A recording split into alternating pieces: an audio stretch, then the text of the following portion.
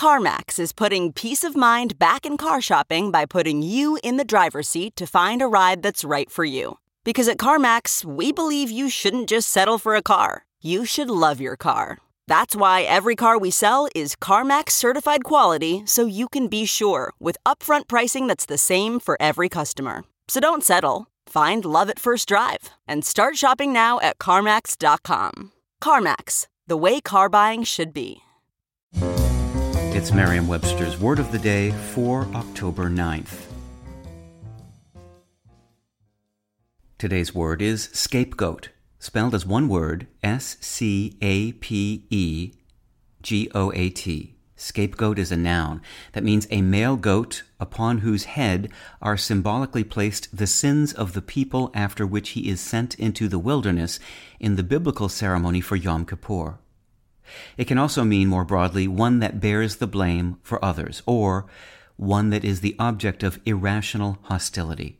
Here's the word used in a sentence from the San Francisco Chronicle by Mick LaSalle. The French framed Mata Hari for espionage, making her the scapegoat for their losses on the Western Front. But it's also clear that some of her inquisitors really believed she was guilty.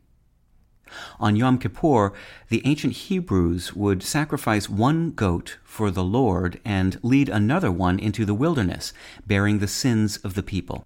The ceremony is described in Leviticus, where it is said that one lot shall be cast for the Lord and one for Azazel.